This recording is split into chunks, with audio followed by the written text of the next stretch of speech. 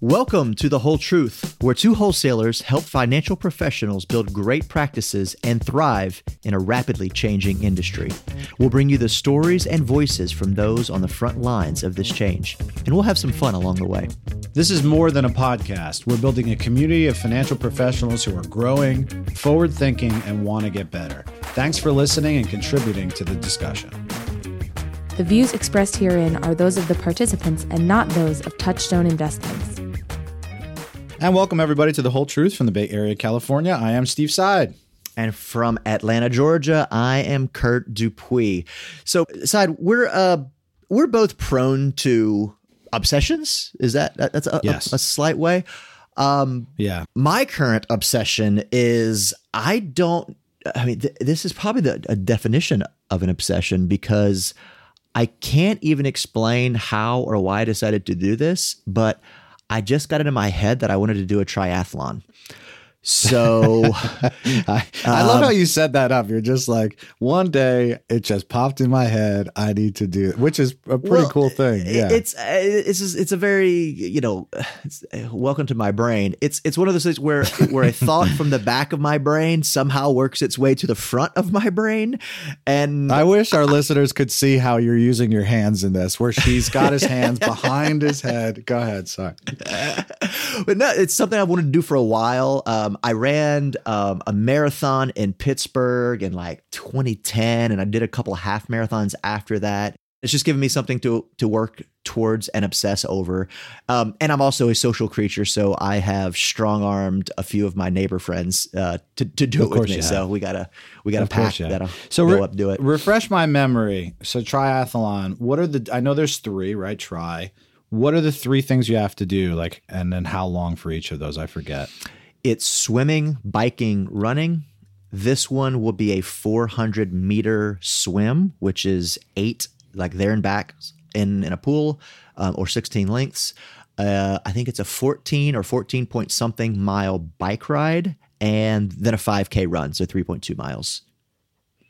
Okay, so probably the hardest thing is the swimming out of that, I would imagine, right? Or am I wrong in that? 400 meters is pretty short, especially if you just take a modest pace. And I've been riding the bike.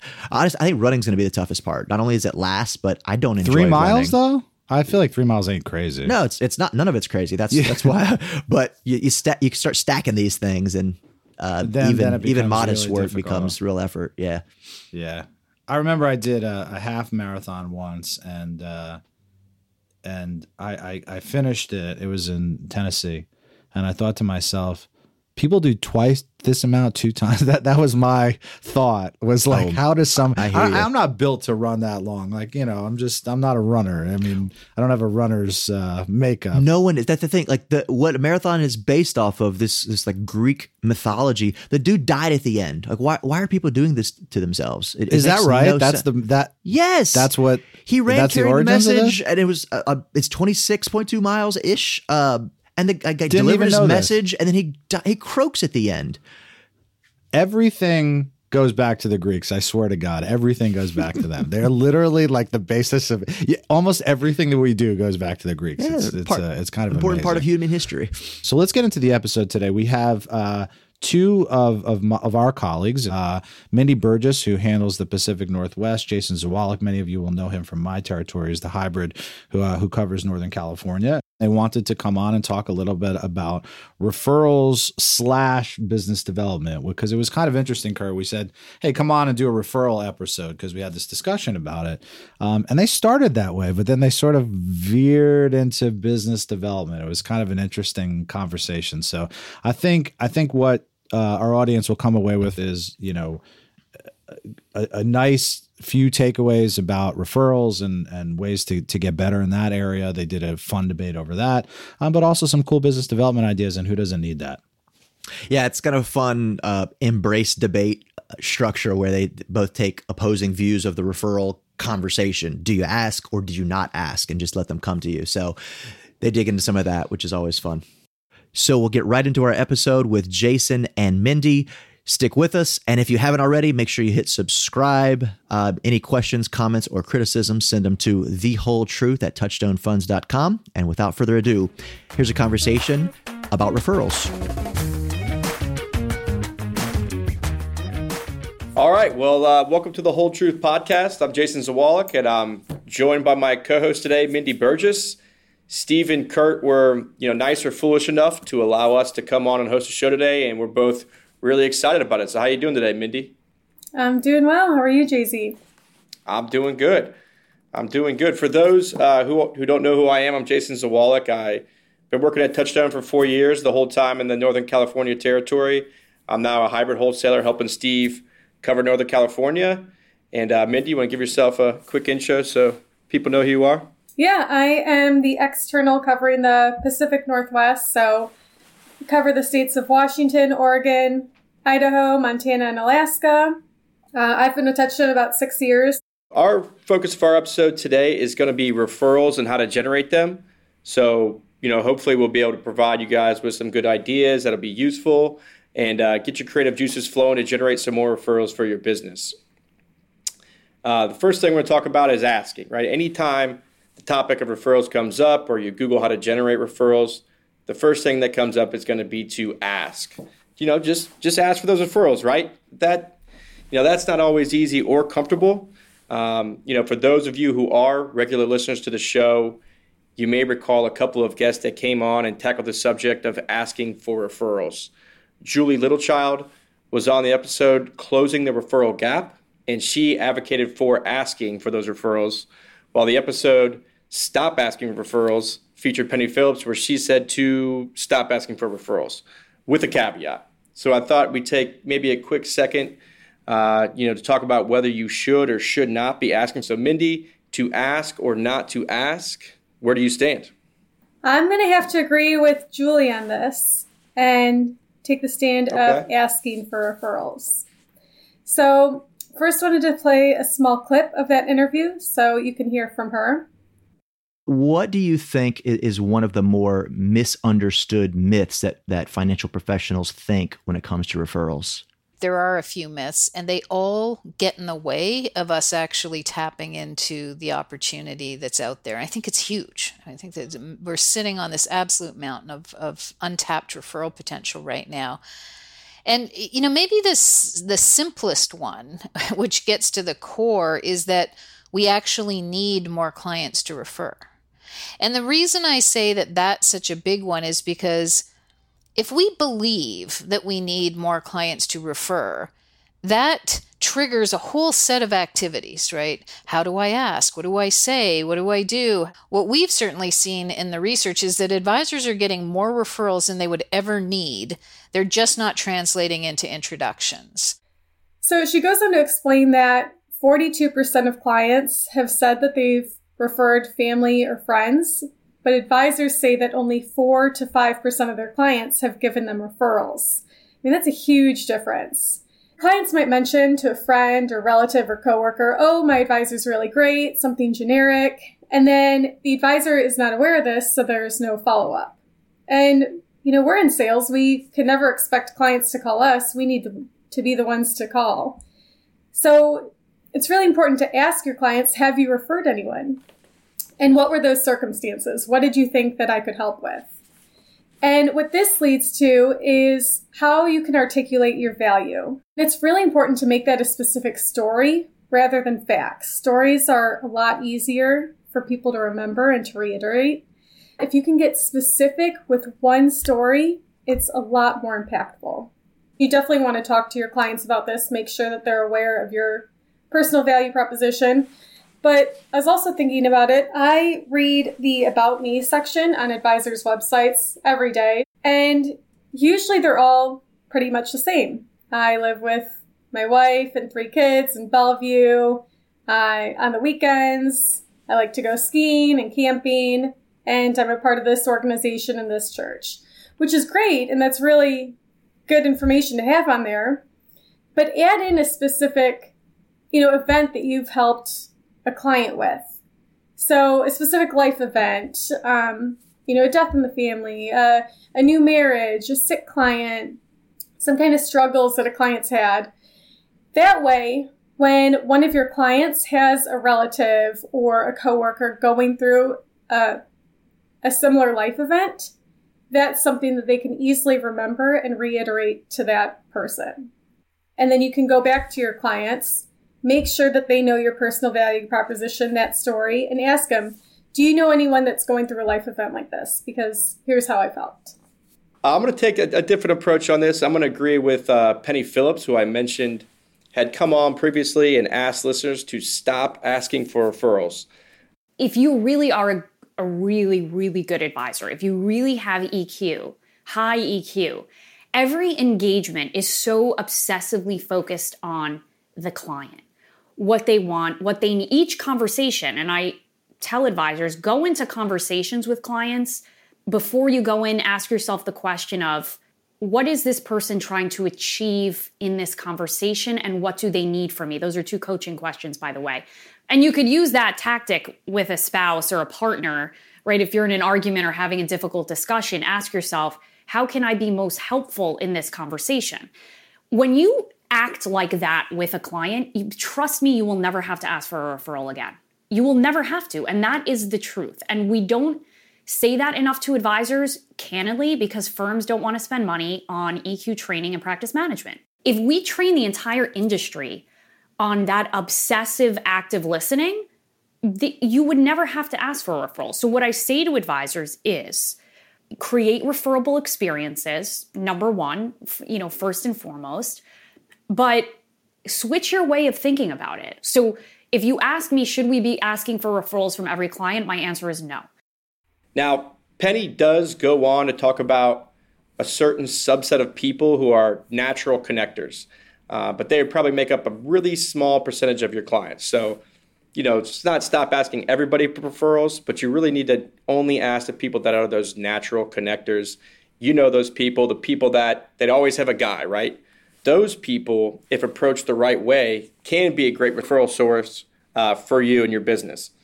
But I would encourage you to listen to more of Penny's interview because her main point was, and one that I agree with, is the best way to grow your business and to get referrals is to do a really good job with your existing clients. If you're providing exceptional service to your existing clients, you really won't have to worry about asking referrals as much. They're going to want to refer you because of that, and just giving them the best experience you possibly can and not worry about asking them to generate new business for you.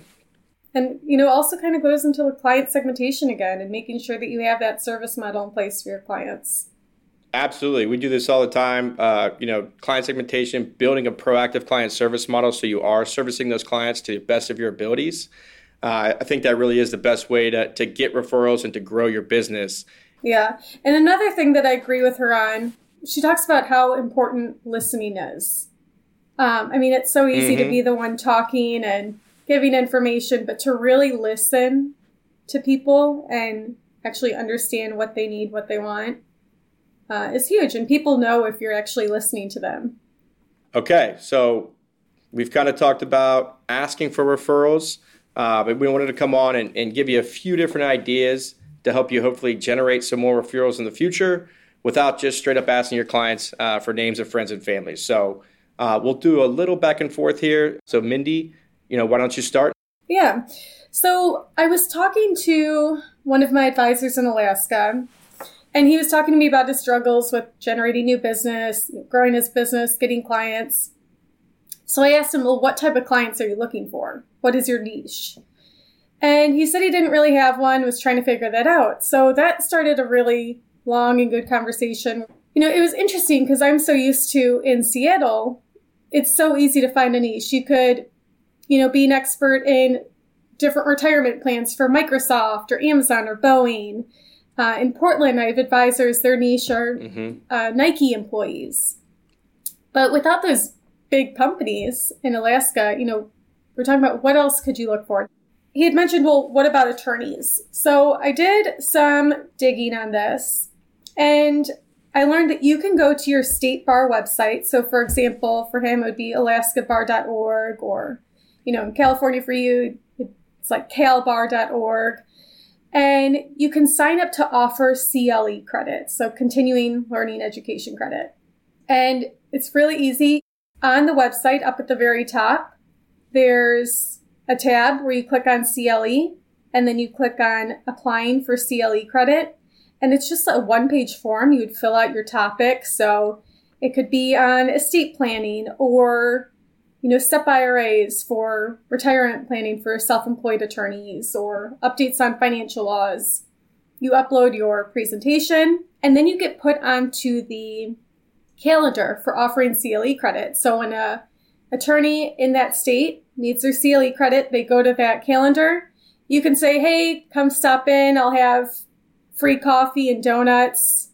Get your hour of CLE credit. That way you can meet those people face to face. You can get their contact information, learn a little bit about them, figure out why did they choose one on estate planning versus SEP IRAs, kind of get to know them a little bit better. And that way you have that contact information. No, I love that idea. Yeah. Another one I thought of was landlords. So how to get a list of landlords in your area. You can go to your Secretary of State's website, go to business filings and do a property record search, and then search for multi-unit buildings, and then contact them directly to invite them to your client events. I really like the idea with the lawyers and the CE. We know how important CE is and how often you have to do it. Mm-hmm. When you can offer CE, it's a really big draw. And I've never heard of an advisor doing that for lawyers. So that's a really good idea.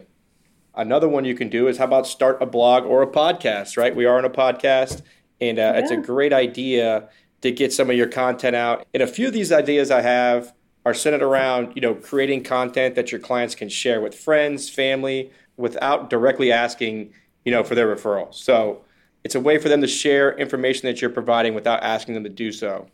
But they also have another benefit, which is going to be generating referral traffic. So what is referral traffic?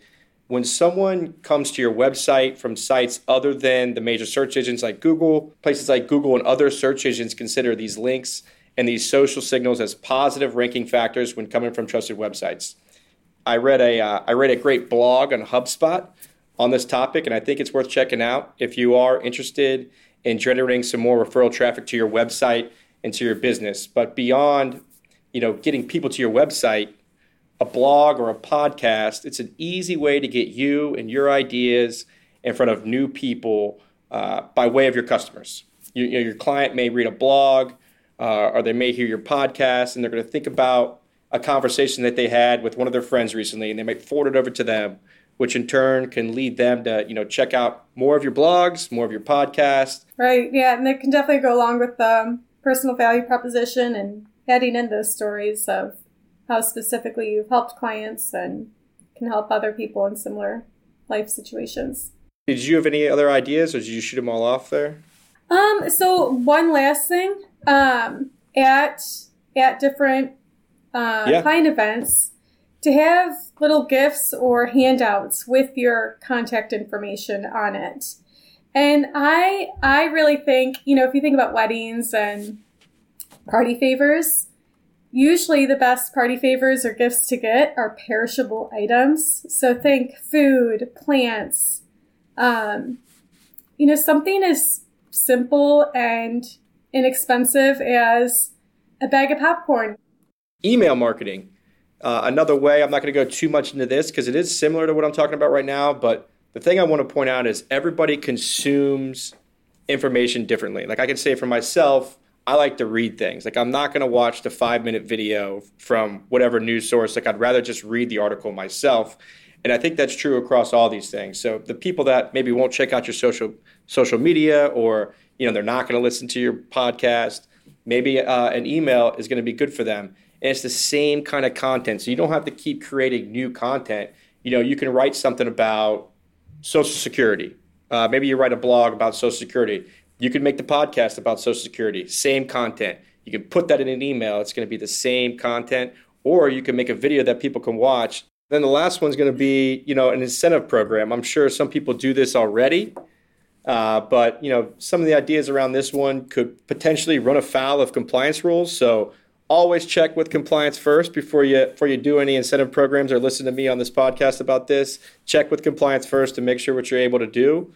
But I think the easiest incentive program is to offer people is going to be discounts or fee reductions. I'm sure a lot of people already do this, but tell your clients you're offering a complimentary financial review to any individual they refer to you, and then you can offer a discount on the services you provide them if it's a successful referral. And the things that I read said even a 5% discount on their fee for a year can be enough incentive to have your clients refer you to somebody and bring you some new business. So a 5% discount. I love all these. It's a lot to think about, a lot of good ideas.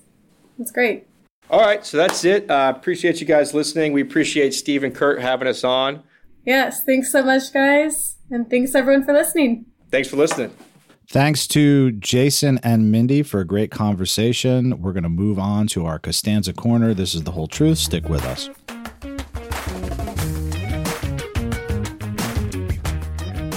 And welcome back to our Costanza Corner, where we like to end on a high note.